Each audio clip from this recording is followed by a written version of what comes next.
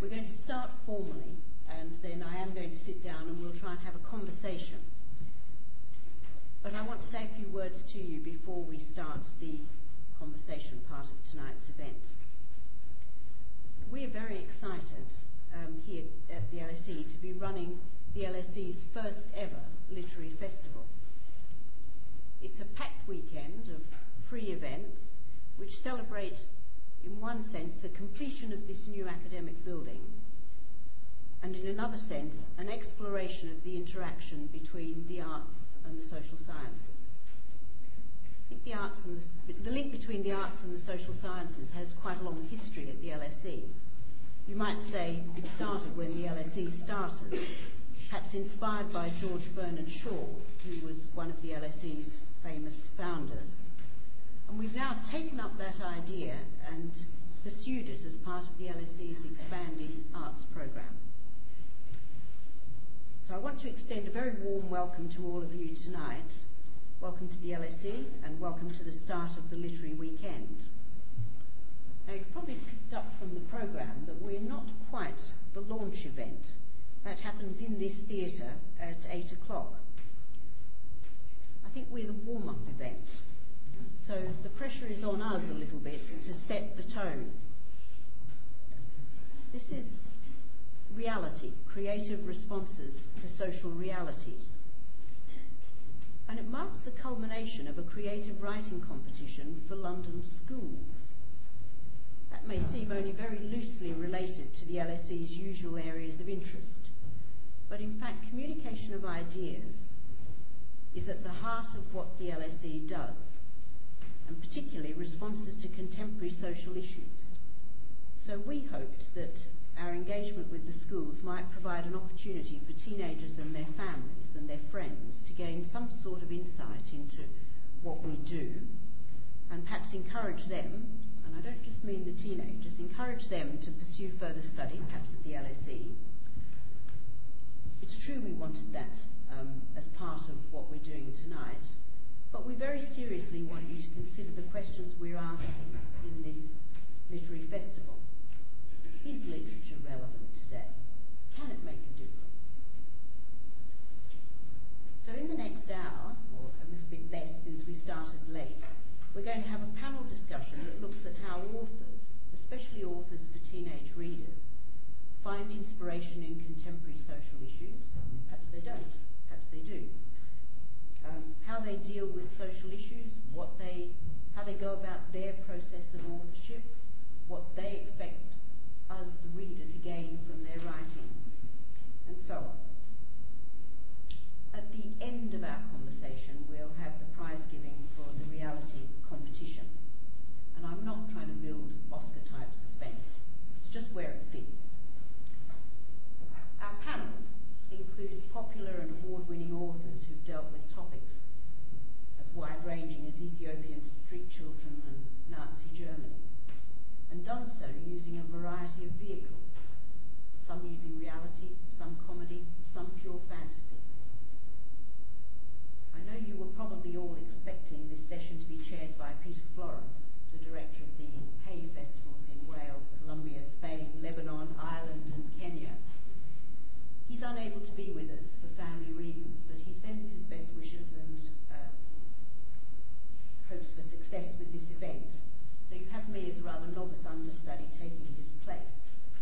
I'm sorry that that's probably going to be a little disappointing for some of you. But we've still got our authors, and I want to say something about each of them before I open the floor to them and to you for our conversation.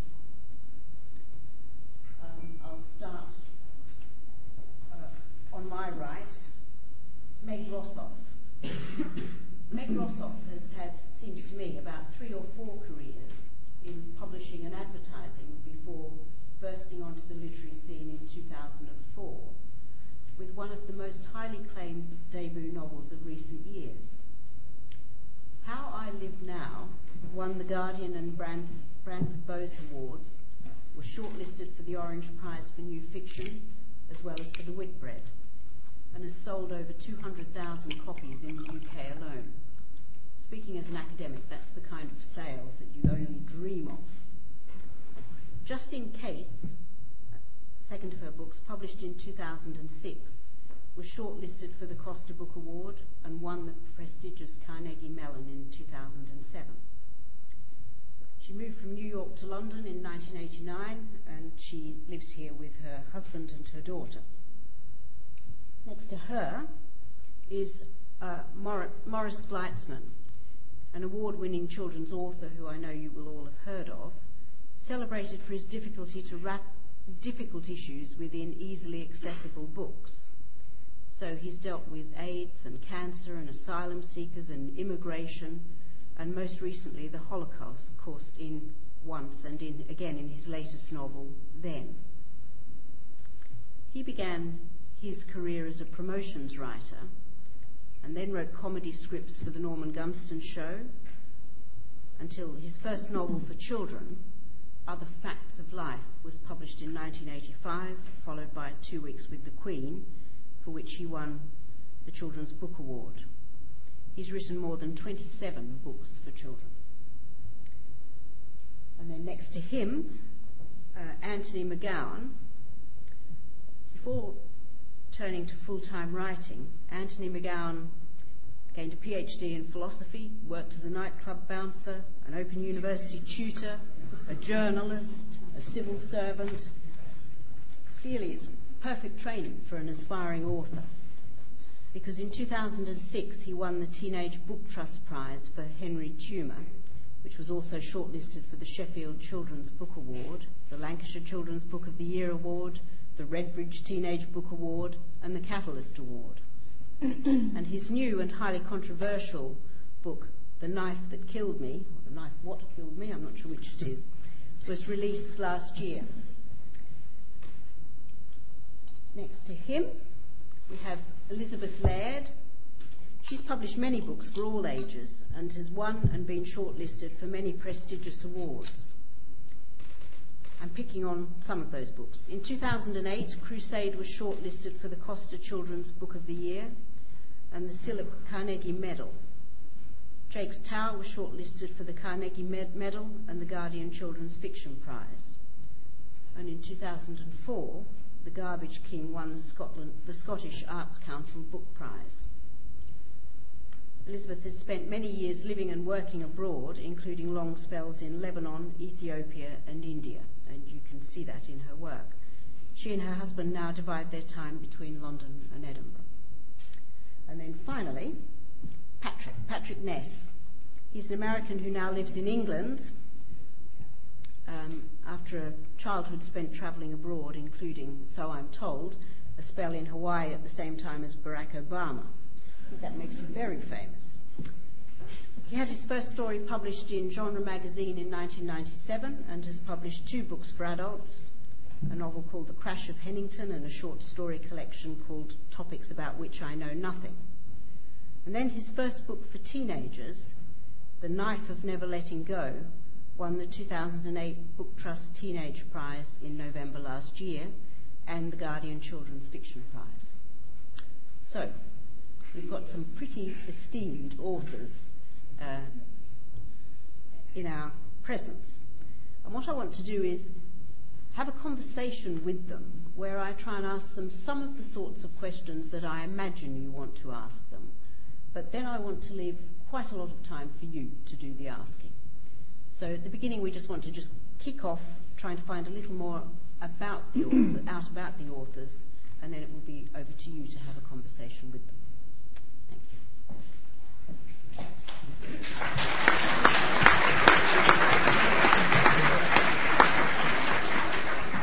Now, we might have to pull in, well, the authors might have to pull in a bit, but I think the acoustics here are pretty good.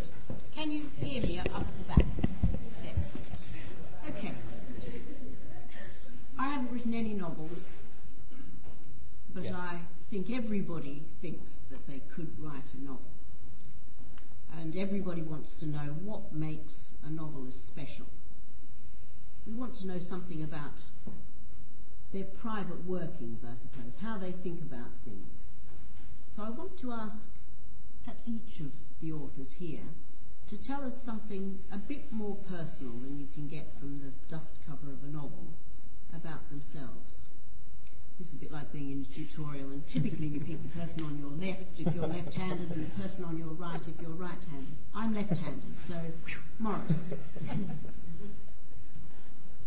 When I was 17, I was a university student in Canberra in Australia, needing to work part-time to pay for my studies, and one Christmas holidays I went along to a department store hoping for a bit of casual work, expecting I'd be loading parcels into cars or stacking merchandise onto shelves, and to my surprise and kind of intrigued pleasure, they said, "Right, you're Santa."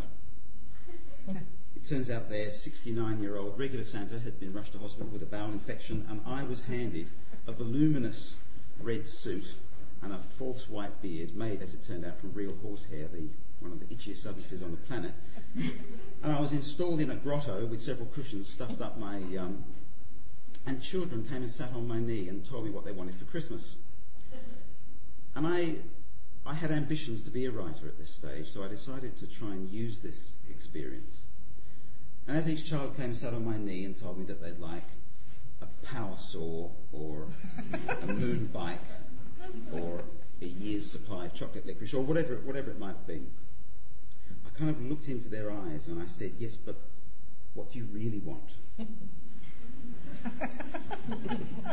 And often they just looked at me as though I was an idiot, a skinny 17-year-old idiot with a high-pitched voice and very few real Santa attributes. But in their eyes, I started to get a sense of what it was that they really wanted.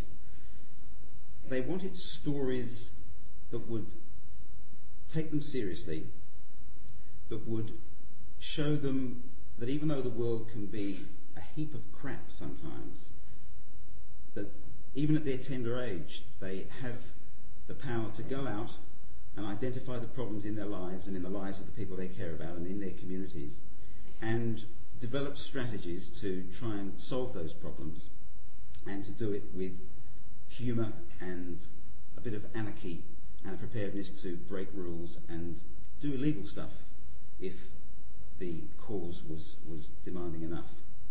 And I realised that at the end of that little experience, I actually caught an eye infection from the horsehair beard on the third day and had to be rushed to hospital.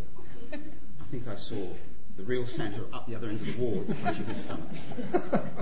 But as I lay half blinded, I was reflecting on that little experience, and I realised that I'd also got what I wanted for Christmas, which was an inkling that there was a reason to spend my life writing for 8 and 9 and 10 and 11-year-olds. And although the eye infection has cleared up, my desire to continue doing that hasn't, and I plan to do it until finally I can resume my career as a Santa as a legitimate 69-year-old.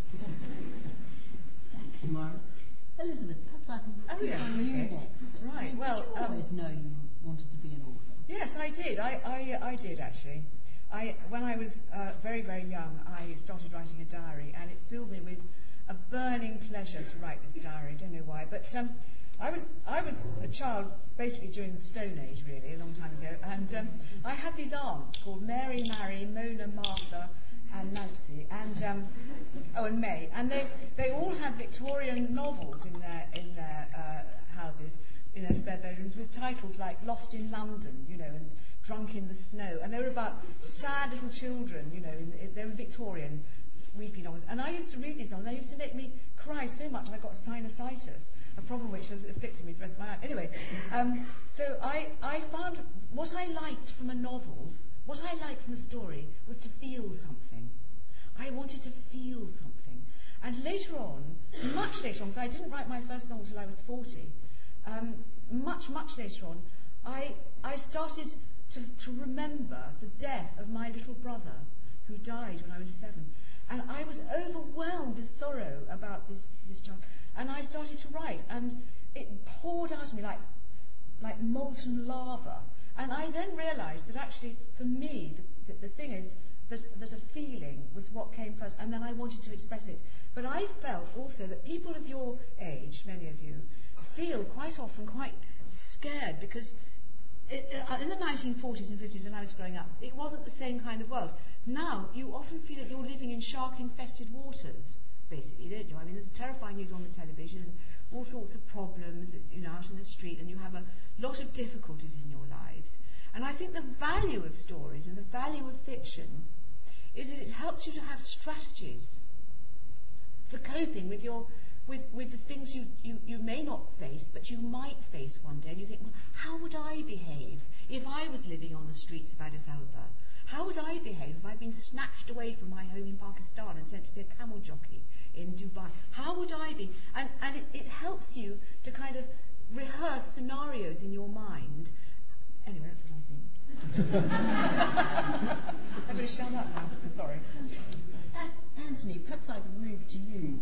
Are you operating like that? So, your book, if you are operating like that... I might have to slightly ratchet up the pretension here slightly, but I've got a slightly different approach to writing.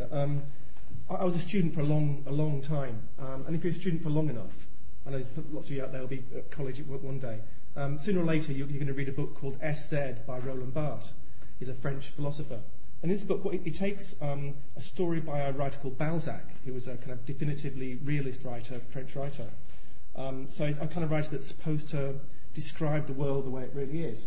And what Barthes does in this story is he shows that every single word in this story doesn't come from an observation of the world, but either comes from other books, or kind of cultural commonplaces, or jokes that are in the language.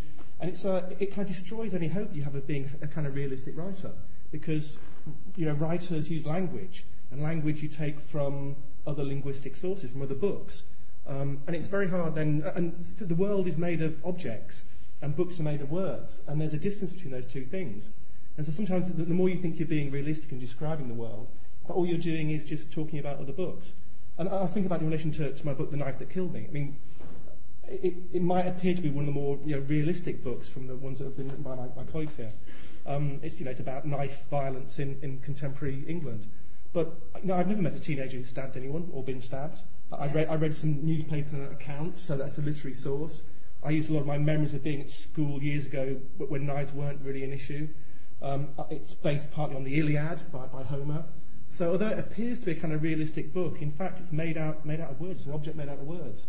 So although I might reach down and try to touch the world with those words, I'm not sure I really did. I made an object made out of words.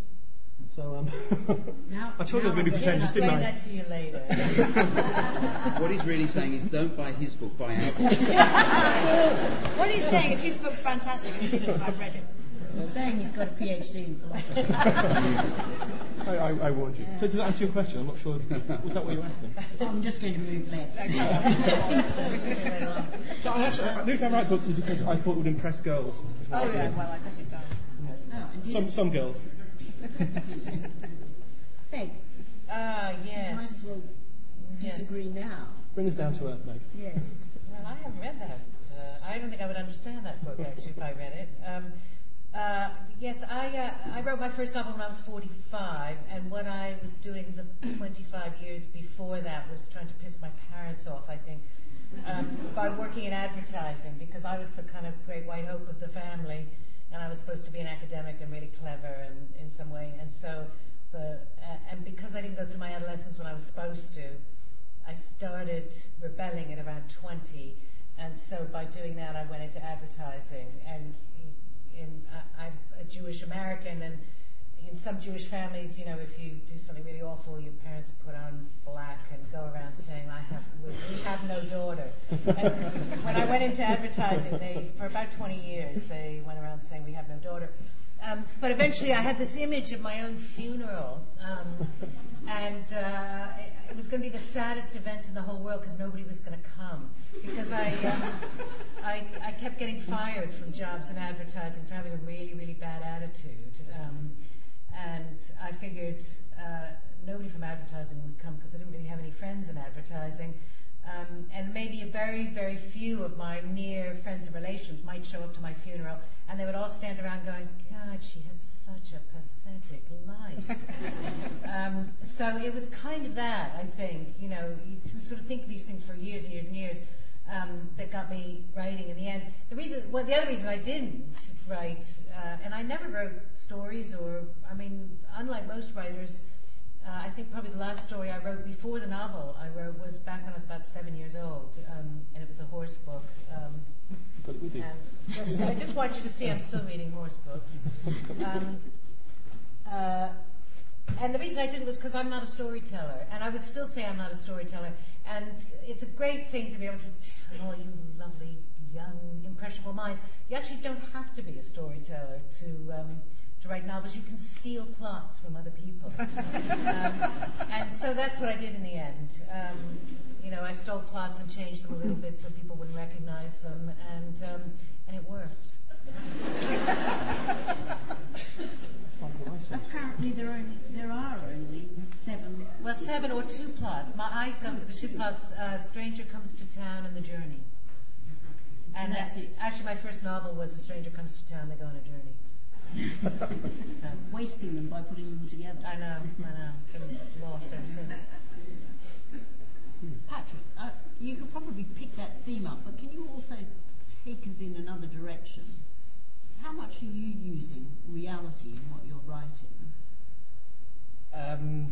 Why are you an author? What are you trying to do? Well, I'm an author because I want the world to be the way that I want it to be, and it rarely ever is.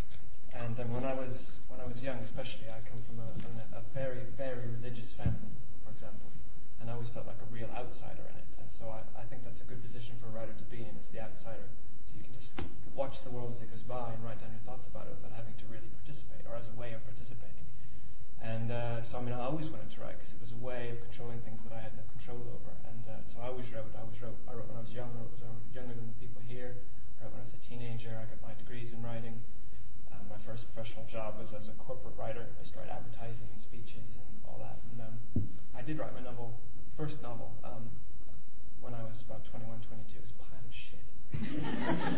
So it would never see the light of day, thank God. But I got it out of my system so that I could write books that might actually be any good. And as for using reality, it's using social reality, which I guess is the topic of our whole evening here, and which was part of the competition that many of you entered. My strong opinion is that I think if you set out to write any kind of adjective novel, any kind of social realist novel, if you set out to write a satirical novel, if you set out to write a woman's novel, whatever. I think if you set out to write any kind of novel, I think you're setting out to write a mediocre novel. I think you need to just set out to write a novel. And there's a world of difference. Anthony talked about his book, which is excellent, and it is a lot about knife crime, but there's a world of difference between sitting down and saying, I'm going to write a book about knife crime, and saying, I want to tell a story about a kid who has to carry a knife because this happens, and there's another character who talks to him. One is a sermon, and the other is a story, and I don't think anybody wants to read sermons. I think they want to read stories. And so my book, which I think is probably the most fantastical of the panel, it's on another planet, it's everybody can hear what everyone else is thinking, there's a talking dog. I didn't sit down at no point did I think I need to include this social issue or that social issue. My only concern the whole way through was, is this story good enough? Am I being entertained as a writer? And if I'm not being entertained as a writer, there's no way you're going to be entertained as a reader. So I have to be entertained. And I think that if you really are sensitive and stubborn and mule-headed enough to be a writer, then that says something about an narcissistic temperament that you're going to respond to the world anyway. And so any story that you're going to respond to and want to tell is going to have all that stuff in it.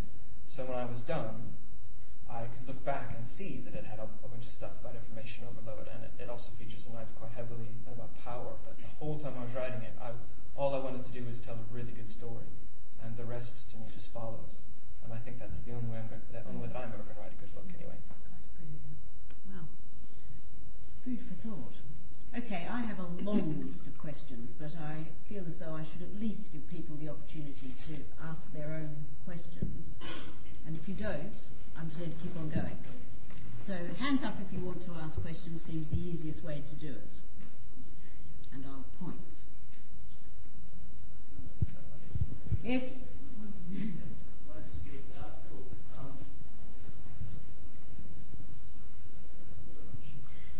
Joshua is my name. you were talking about speech writing, which is part of what I do, and seems like a useful point of reference for weaving in creative responses to social realities, as it's what politicians, amongst others, use. So, would you guys just like to discuss what you've seen in regards to Obama, seeing as that's a fairly obvious current Barack Obama? Because obviously one of his great skills is the fact that when he gives speeches, they're not sermons; they're very much stories or interwoven with such. People might even disagree with you that they're stories. Elizabeth. I don't think we do anything at all similar to speech writing, in the sense that speech writers write speeches for other people to say, or speeching. The art of oratory is something which is very, very different from writing a novel, because when you're writing a speech, you're inhabiting your own speech, you're speaking yourself, unless somebody else has written for you. When you're writing a novel, what you're doing is living in a world created of a whole host of different people. And while you're in the process of writing that novel, you're living in two worlds at the same time. It's a really weird experience, don't you agree? Yeah. You get up and have breakfast, but actually, half of you is wherever it is your novel is. I think there is a useful reference point, though, because it seemed to me that in a lot of writing for young people, there are, particularly perhaps of slightly earlier eras, and in particular in third-person fiction, there is a traditional author's voice that can often sound like a politician trying to sway opinion. When people give speeches, particularly politicians, they are making themselves, even though they may be talking about the future of a nation and the well-being of people, they're actually putting themselves at the centre of that story. It's really about them. And I think most writers of fiction know the danger of a story being too overtly about the author, other than in some of the more arcane literary experiments that perhaps you're familiar with, Anthony. Not that, only as... yeah. Anyway, so I've always worked really hard to try and let the main characters in my stories do the speaking, and for it to be evident as early and fully as possible that the story is about them. And it would probably be a good idea if some politicians did that when talking to their constituency, and whether But I would say that actually, although you're talking through a character, you're still the puppet master. Yeah. And I kind of agree with Patrick what he was saying about I write what Patrick said, in order to make the world the way he wants it to be. I'm kind of secretly incredibly controlling, and I want to lecture people about how the world really should be. But it doesn't come across as a lecture, I don't think, or a speech. But what you are the puppet master when you're creating characters, and all your characters, presumably. I mean, people. The way to most irritate a writer is to say, "So your work seems quite autobiographical," and all writers immediately go, "No, nothing to do with me at all." But in fact, I think most fiction is autobiographical to the extent that it's the writer's sensibility that is actually coming out in the various characters. So it may not be literally autobiographical, and I'm not really wild about literal autobiography or near autobiography in fiction, but you are creating a world which is the world as you would like it to be in some way. I think political writing, I agree with everything that's been said, but I think political writing is advertising rather than, it has narrative, and there's of course advertising narrative, there's political narrative, and Obama might use narrative in his speeches because there's something satisfying about listening to a narrative, but I think it's still advertising, it's selling a product, and even if it's a product that's good that you might agree with, I think it's still salesmanship, and you should always keep a skeptical eye to anybody who's trying to sell you anything, because we're not trying to sell you anything. Except our books, $7.99. Yes, you did notice the table outside, didn't you? I feel one point of connection, which is that Obama's best speeches can almost work like music. there's just a beautiful sound to his speaking. And occasionally that's how we write.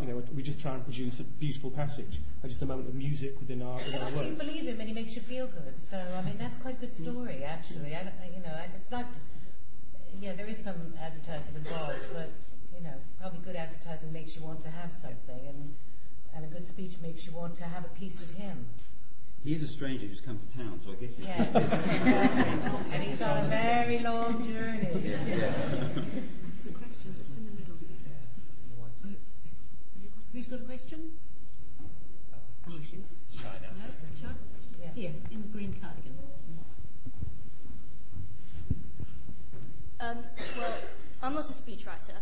I'm 14 years old and I'm still learning about emotive language in English. But I just wanted to know, when you write a novel and stories, do you write them to get through to people or to entertain them, or both? Neither. Both. Neither. Okay, 1 minute from this side and 1 minute from this side. I've never had any success as a writer writing anything for someone else. No. When I've tried to write for other people, when I've tried to write what I perceive that they might want, it's been crap. Because there's nothing at the end. So, the lesson I had to learn through painful experience is that I write for a readership of one, which is me. If I'm liking the story, then there's a good chance other people will like it, and that's really it. It's hard to get to, but that's really it for me. I quite agree with you. I feel the same. You get obsessed by a story. The story becomes you. You have to spend a lot of time writing it down. You don't care who reads it. Well, you sort of do. You do in a way. But actually, you don't write it for other people. You write it because you really desperately... Do you feel like that when you're writing? Is that how you feel?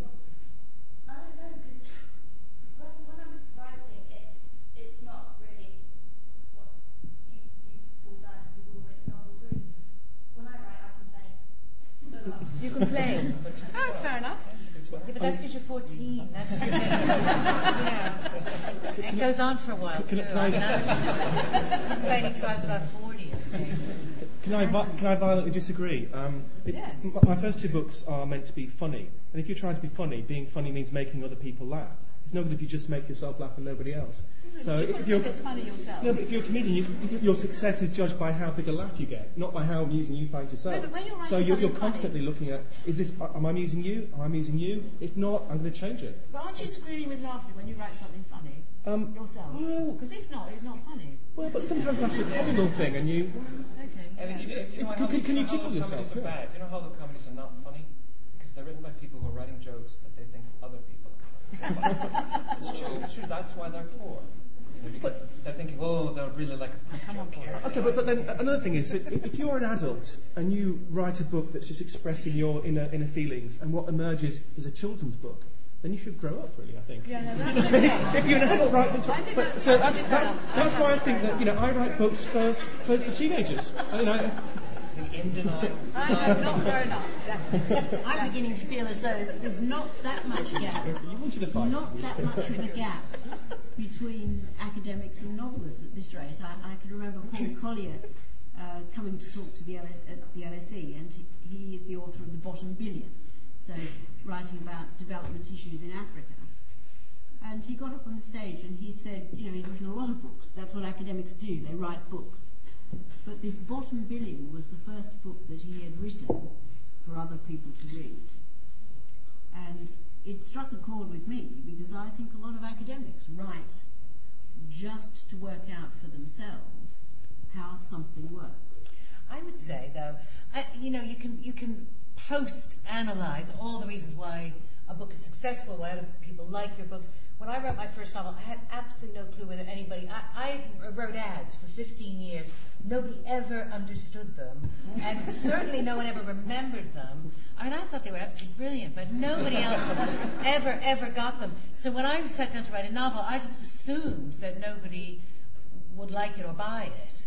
And I was quite shocked. And I actually think that there's a huge element of luck involved. If what you happen to write and what you want to write happens to strike a chord with someone else, isn't necessarily...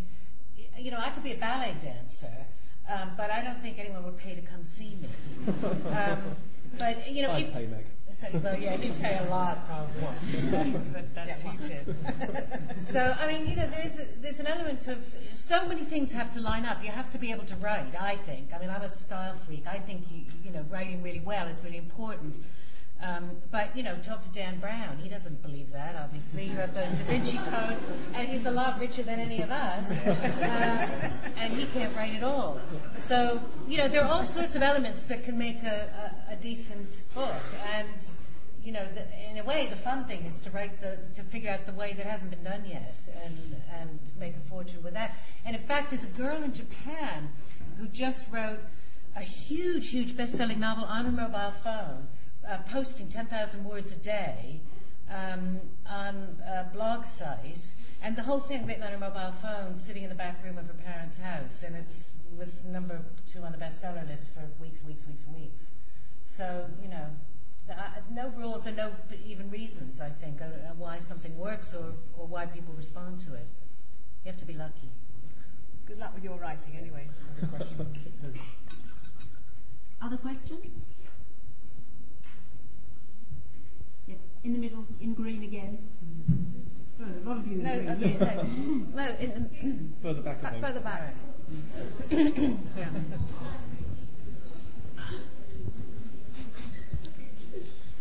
When you write your books, do you feel like your job is done after it's been published or after you've gotten an award for it? After, what was the second bit? After you've gotten an award for it.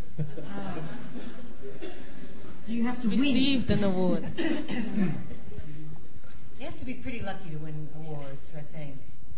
I mean, once the book, I don't know, for me, once the book is written and out, I try to stop thinking about it, because it takes a year from the time you finish the book to the time that it shows up in a bookstore. And, you know, an awful lot of books disappear in about 3 weeks, and, you can't just sit there kind of hoping that it's going to win an award. You have to go on to the next one. In a way, you have to treat it like a job, I think. My next book comes out in May, and I'm already finished with the first draft of the one for after that.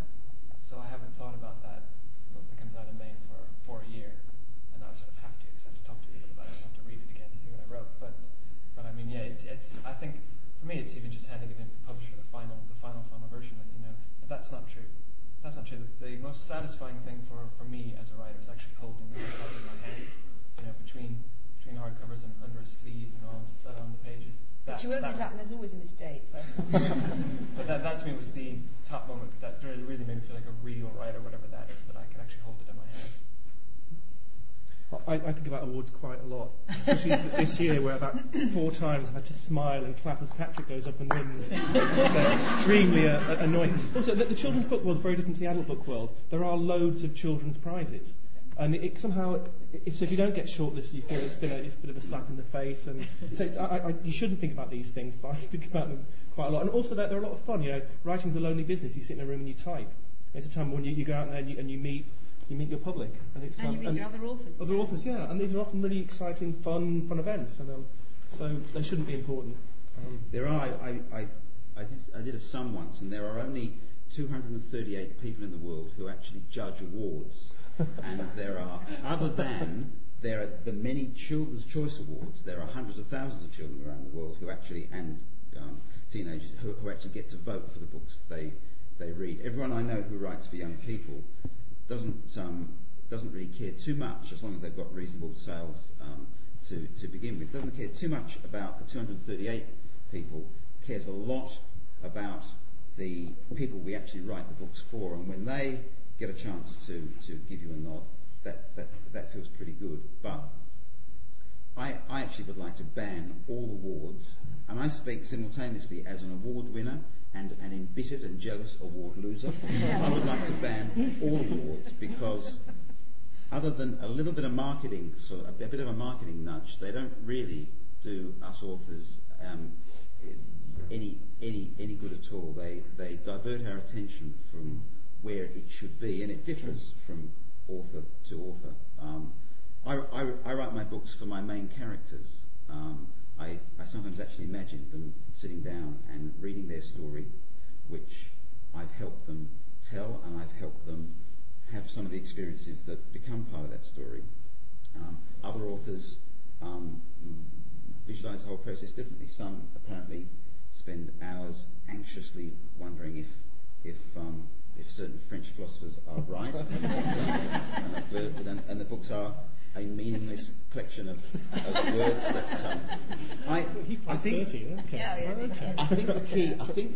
I think where your French mate maybe was getting his knickers in a twist unnecessarily was that if we assume that the books we write are meant to mean exactly the same thing to every person who reads them, they must be received in exactly the same way, then some of those points I think are very salient. But if we can relax, and it takes us control freaks a bit of an effort to let a little bit of control go, but if we realise that even forget the language, just in the spaces between the words and the ideas, there are an infinite number in every book of opportunities for every single reader to add some of their own experience. For example, I almost never in my books describe the clothes that the characters are wearing unless it's vital to the plot. And I've spoken to tens, probably hundreds of thousands of young people through my career about my books, and they've come up with many valid criticisms, but not one has said to me, Morris, oh, and by the way, why do your characters spend so much time naked? And that's just a simple example of one of the magic things for me about prose fiction is that for every reader, for every one of us as readers, there is this constant invitation to add ourselves to the story, remake the story in all sorts of subtle ways for ourselves, and it means that we put out the story we've written for ourselves or our main characters, but we kind of know that it's going to be remade in all sorts of different ways. That is a brilliant description of reader response theory, which was invented by Roland Barthes, my French guy. So put that in your pipe and smoke it. I would say he didn't invent it. I would say he plagiarised it. He simply observed the practice that has been I think we need another question. You and your theory. More questions? They're mostly girls who are asking. Well, there we go. Quite pleasing. Hands up again, sorry. Girls are better. Well, that girl in the white shirt was Okay. first time. Okay. Yes. Yeah. 3 rows back. I know that some of you write for both teenagers and adults, but which age group is hardest to write for when you're writing fiction? I don't know that it's harder. I mean, I find it. I've said this a lot because I believe it's absolutely true. I find it really, really liberating to write for teenagers because I think you're a harder audience to fool, and an audience that demands a bit more respect. But that if I can earn that, if I can do that properly and treat you with decent respect, that a teenage audience is more willing to follow me to faraway places. That I can take the story. Really go anywhere I want to because I thought, well, if I respect you, you're willing to go with me, rather than if my book had been bumped into the adult world, it would have been stuck on a genre shelf somewhere, which I would have found really irritating, and most people would have looked at it twice. But it's read by all kinds of teenagers. I found it really, really liberating. And I'm not just saying that sweet talking and buying it, but I really found that true. I think there's far too much distinction made between adult and children fiction. I mean, if To Kill a Mockingbird was published today, it would be published probably in the children's list. Nobody would ever read it. And I think that we're actually, I don't want to sound boastful, but I believe we're living through a golden age of literature about and supposedly for young people. And, Harry Potter and Philip Pullman have been picked up and read by adults, but there's a host of fabulous stuff out there being written that's not finding its way into the reviewers' list and not finding its way. Why should there be this distinction? You go into a bookshop and you find that the children's books are upstairs where people have to struggle at the very back of the shop, and you're passing tables and shelves full of books, and the so-called children's fiction is really apart. It's an apartheid. I think that's kind of false, because actually I think a lot of the books written for and about young people are infinitely better than the stuff that you're going to find on the adult shelves, actually. Well, except there's a lot of rubbish children's books. Well, that's true, Meg. And there's a lot of rubbish adult books as well. Adult books. Maybe what you should do in a bookshop is have good books and bad books, Brilliant. really, Yes. really crummy books. No, And I then think- you know what I to think do. it's Well, you found yourself in the wrong category now. How do you overcome that problem? Because there are thousands of books written each year. Well, And actually, yet when you go 80,000 to a published bookshop, every year in Britain. so few are pushed, and some of them are pushed really, really hard. Especially if they're like Jordan, yes. Yeah. So, I mean, what do authors do about that? Make sure you get the right publisher. Does it matter? I have a kind of slightly cynical point of view. I tend to think that really good books do get read, I think. I mean, talk to me in 10 years when my books have languished and they're down, nobody reads them anymore and all, but I think good books find an audience. There aren't that many good books around. But does it work like movies, say, where some movies get all the publicity and, the movies... Yeah, but there are released movies at a that have particular absolutely time. no promotion and suddenly they appear because... Slower burn. It's always very quickly word of mouth. Even the huge opening movie with huge amounts of money spent, if the word of mouth isn't there, it just falls dies. off after 2 weeks. That's true, yes. And the great thing about books is that because they cost so much less to produce than movies, they're allowed to kind of hang around a bit longer, and there's always that potential for that word of mouth. I'm beginning to sense, however, that putting knife in the title might be a really, really good idea. I'm wondering that, if Jane Austen, Knife and Prejudice. Next question. At the back, sorry, about 3 from the end. No, stop. Down here a bit, yep. Have you ever felt that it's difficult to find a legitimate voice? Have you ever what? That it's difficult to find a legitimate voice for a social issue that perhaps you haven't experienced firsthand? Oh, God, yes. Yes. I have this problem because I keep writing books set in foreign countries. I mean, I've written books about Ethiopian street children and camel jockeys in Dubai and, that sort of thing. Girls in war-torn Lebanon, and I feel agonised. I feel a complete fraud, and I worry about it all the time. And I think somebody's going to come up to me one day, great big wag a finger and say, "You keep putting words into the mouths of all these people. Who do you think you are?" And I'll say, "Oh, I'm so sorry. I will never do it again." But what can you do? I don't know. I agree with you. This is a big problem. On the other hand, if we had a system whereby we said only Ethiopian street children were allowed to write about Ethiopian street children, well, there may not be too many novels about Ethiopian street children, because on the whole, they can't read and write. So then if you take that to a logical conclusion, you say, well, only women can write novels about women, and only men can write novels about men, and only 12-year-olds can write novels about 12-year-olds, and so on. And actually, I think really that it's the stories that count. It's true stories, or stories with truth in them that count. And we just have to do our best to... They are stories. This is the thing. Stories, I think exactly, Maurice. I think if any of us were to pretend that we were once Ethiopian street kids and that the book was, an autobiography, but that there's stories, and I think most people who pick up books pick up fiction, understand that there's been an imaginative process by an author who is not the people they're writing about, and I've confronted some of these thoughts. A few years ago, I wrote a book about a couple of kids from Afghanistan and their parents coming to Australia as refugees. I'd never been to Afghanistan. I still haven't. I've never been a refugee. I'm not a Muslim. I'm not a girl. One of the characters was a girl, etc., etc. And I think it's what we do, and it's what we should be allowed to do, and judge us on whether we do it well or not. But I think it is exactly what we do, and but it raises, I think, another question that I also think I'd love to see a bigger literature created by Ethiopian street kids, refugees from Afghanistan, etc., etc.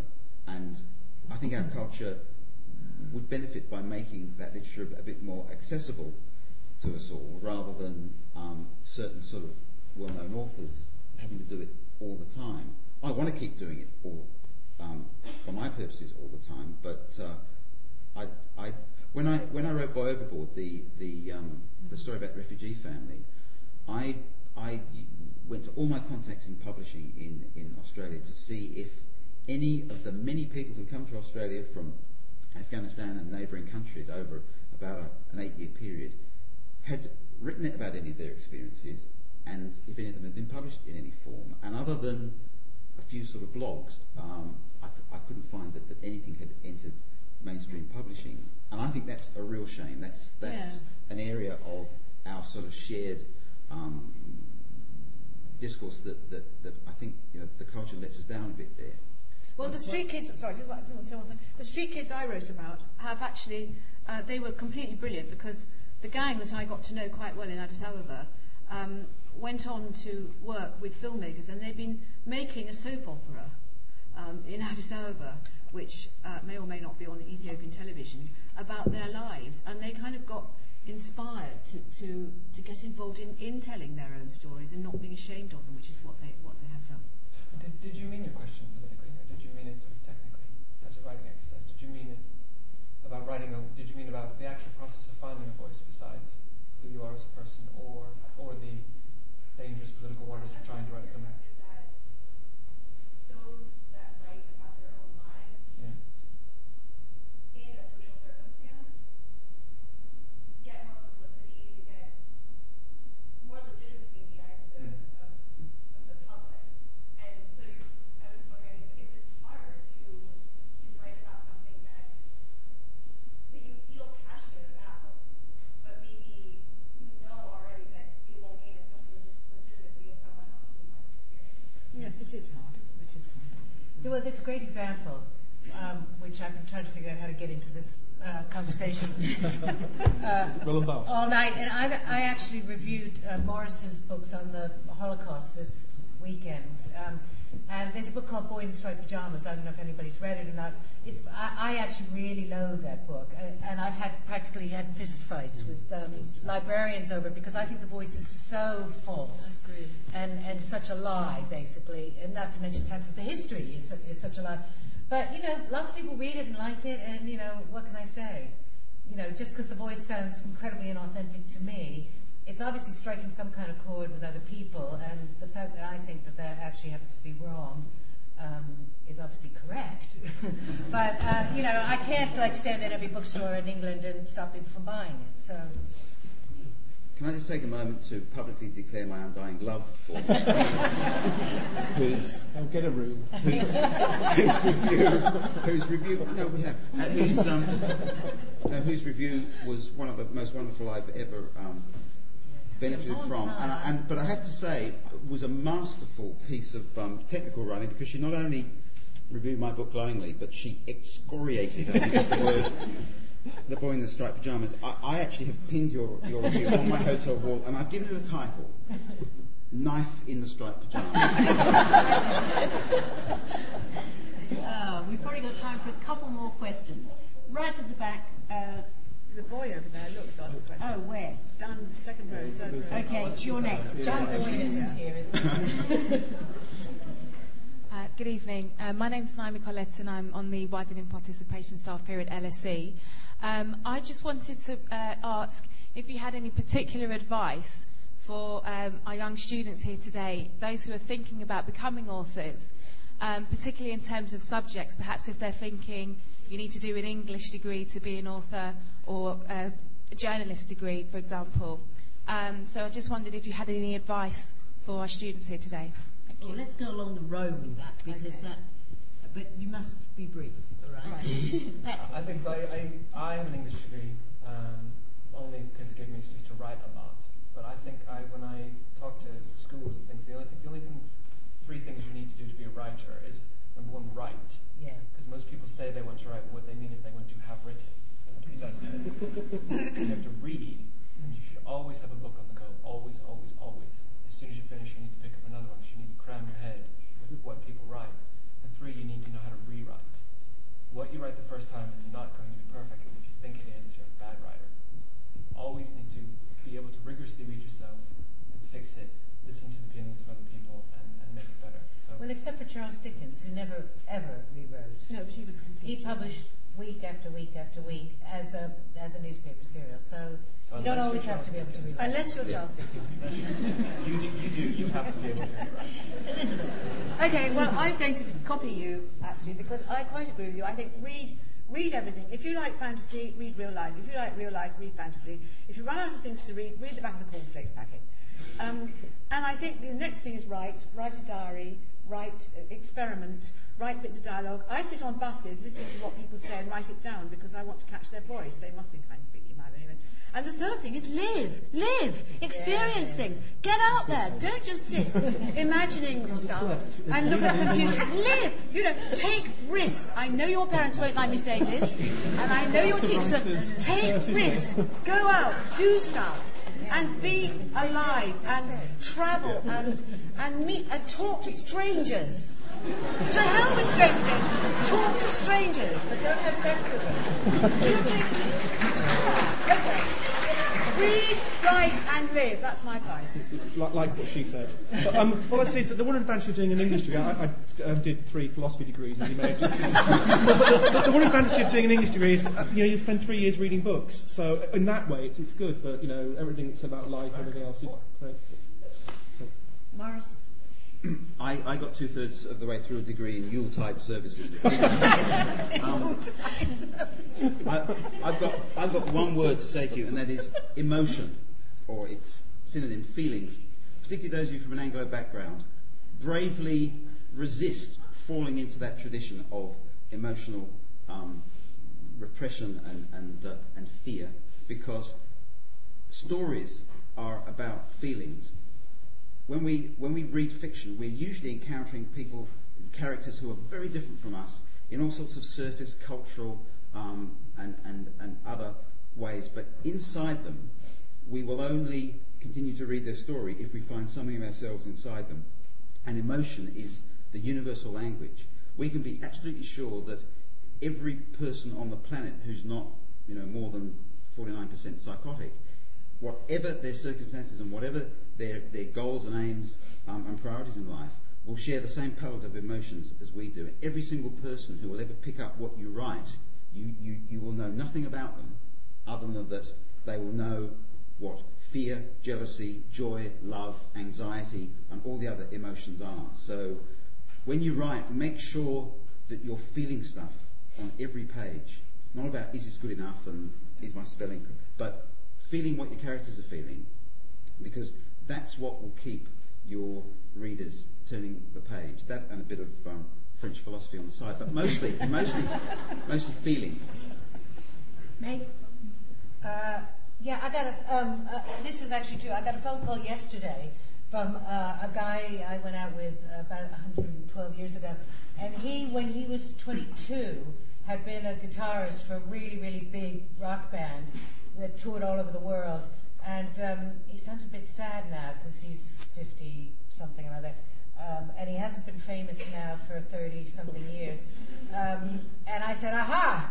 I said, this is what I tell absolutely anybody who'll listen.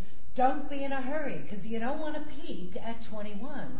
And then have the rest of your life be a really, really depressing kind of, low sort of cruise into anonymity and depression.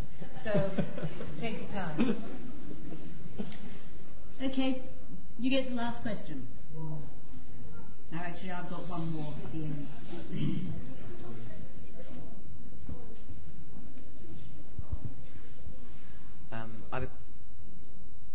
I'd be quite interested to hear each of the panellists say one of their favourite novels and why.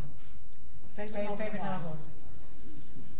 So other than themselves or anyone here? Yes, I think that's safest. Yes. Yeah. Other than themselves or anyone here? Only $5.99. Just Meg? This is my least favourite question, and I always say to the person who asked the question, "What's your favourite novel?" You can say one of us, by the way. If you dare. Lord of the Rings. Lord of the Rings.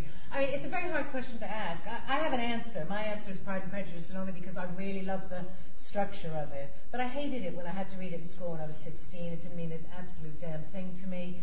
And I probably don't really have a favorite novel. My favorite novel is usually the last one I read, or, something. It keeps changing. Morris?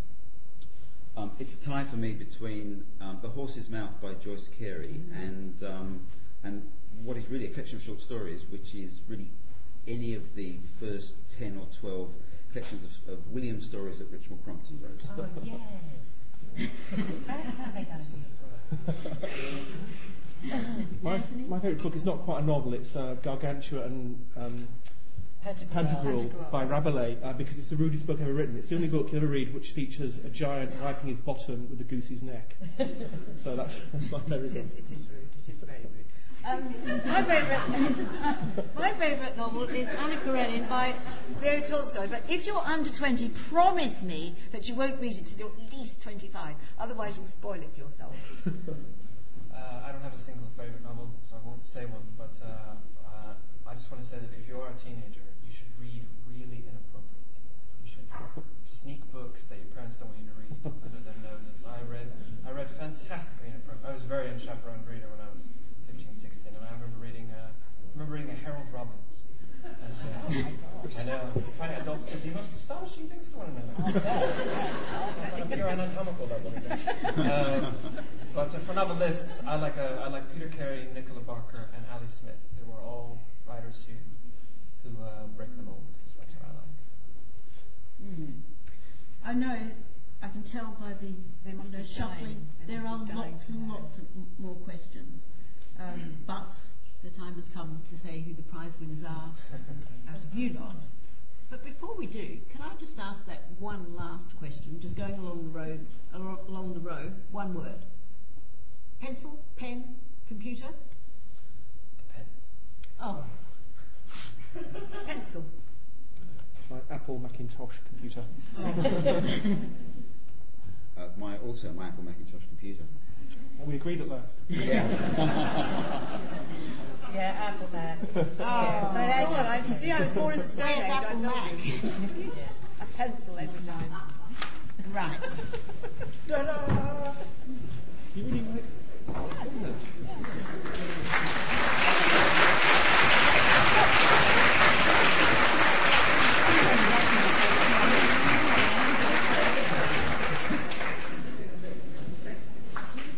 Oh dear. Well, even though some people are not here, I am going to tell you everybody's names, whether they're here or not. ReaLITy, LSE Creative Writing Competition 2009. It's a pity I haven't got an envelope, isn't it, to open. For those of you, not all of you have been involved in this competition, but what we did was we asked Year 9 students, so people who are about 13 or 14, in London state schools to think of a topic or an issue or a problem which concerned them, and then to come up with a way of creatively responding to it. So something in their home or their school or their environment, or something even bigger that they thought needed to be talked about. And then we asked the schools to send us their 2 top entries, so the schools were sort of funneling mechanism. And what we got was a selection of short stories, plays, scripts, poems, on an enormous range of topics. So from those that we received, we had a panel of expert judges, and it was chaired by Peter Florence, that Hay Festival man that ought to be here tonight but can't be.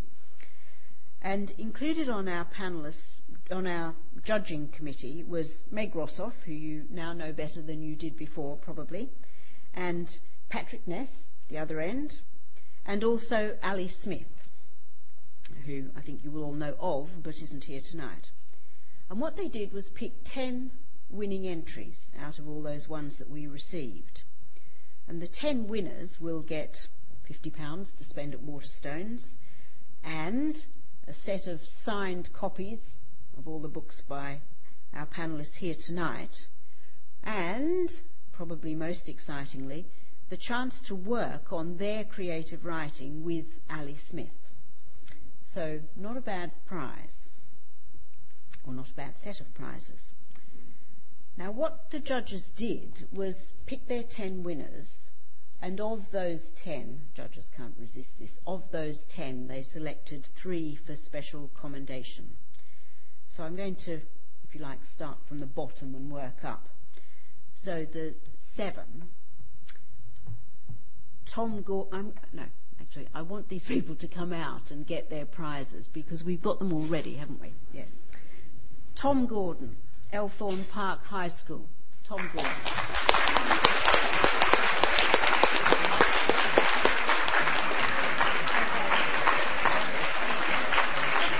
Yes.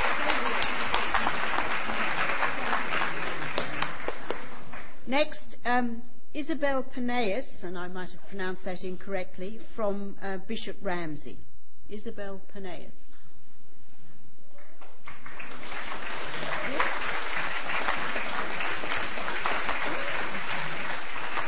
No, she's not here. I have got a note. So we clap, clap, clap. Shannon Bowler Lopez, Greenford High School.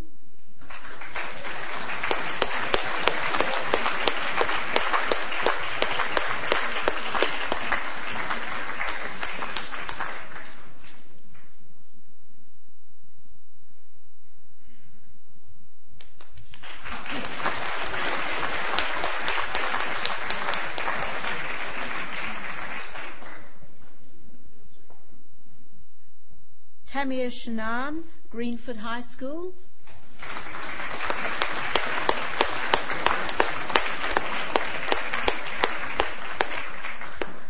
Who we thought was here, but no? No. Sonia Paganuzzi, Ackland Burley.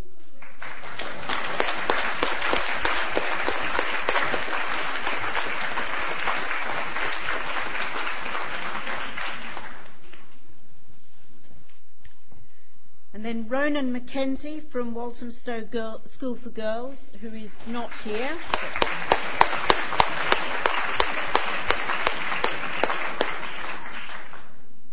And David Okran from Cardinal Hinsley Maths and Computing College.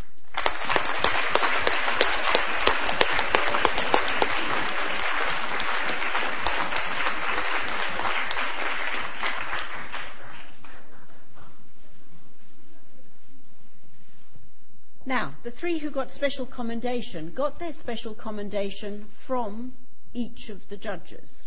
And since Ali Smith is not here, I'm going to pretend for 30 seconds that I am Ali Smith.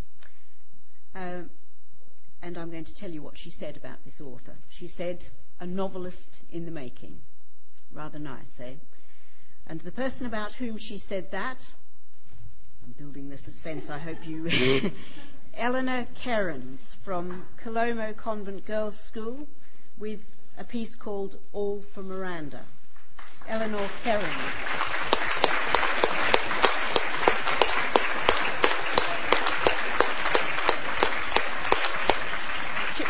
She's not here. She'll have to watch the video, but I couldn't say that at the beginning, could I?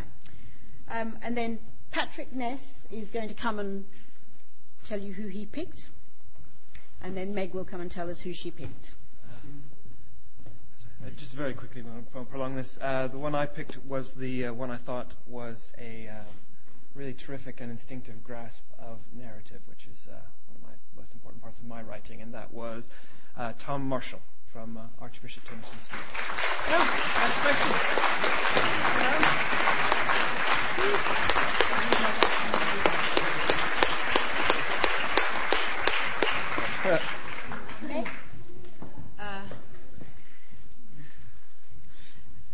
You're supposed to ask beforehand how to pronounce the name of the person you're giving the prize to.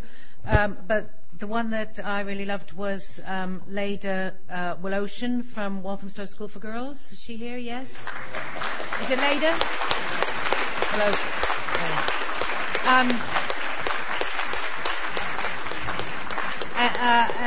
While she's coming up here, I'll just say that what I loved about it was that Laird never actually said what the story was about, but you somehow knew anyway, and I thought it was a fantastically subtle piece of writing, and I'd be willing to say another writer in the making.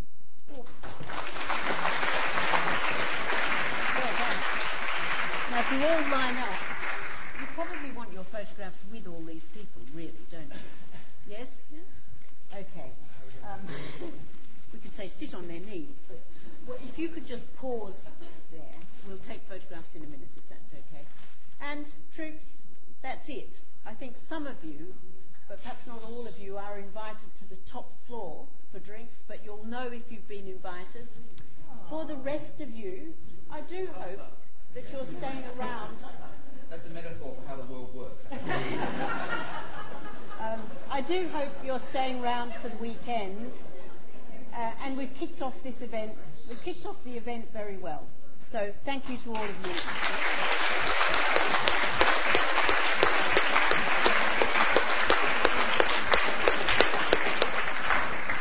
And finally, last but not least, thank you to the authors.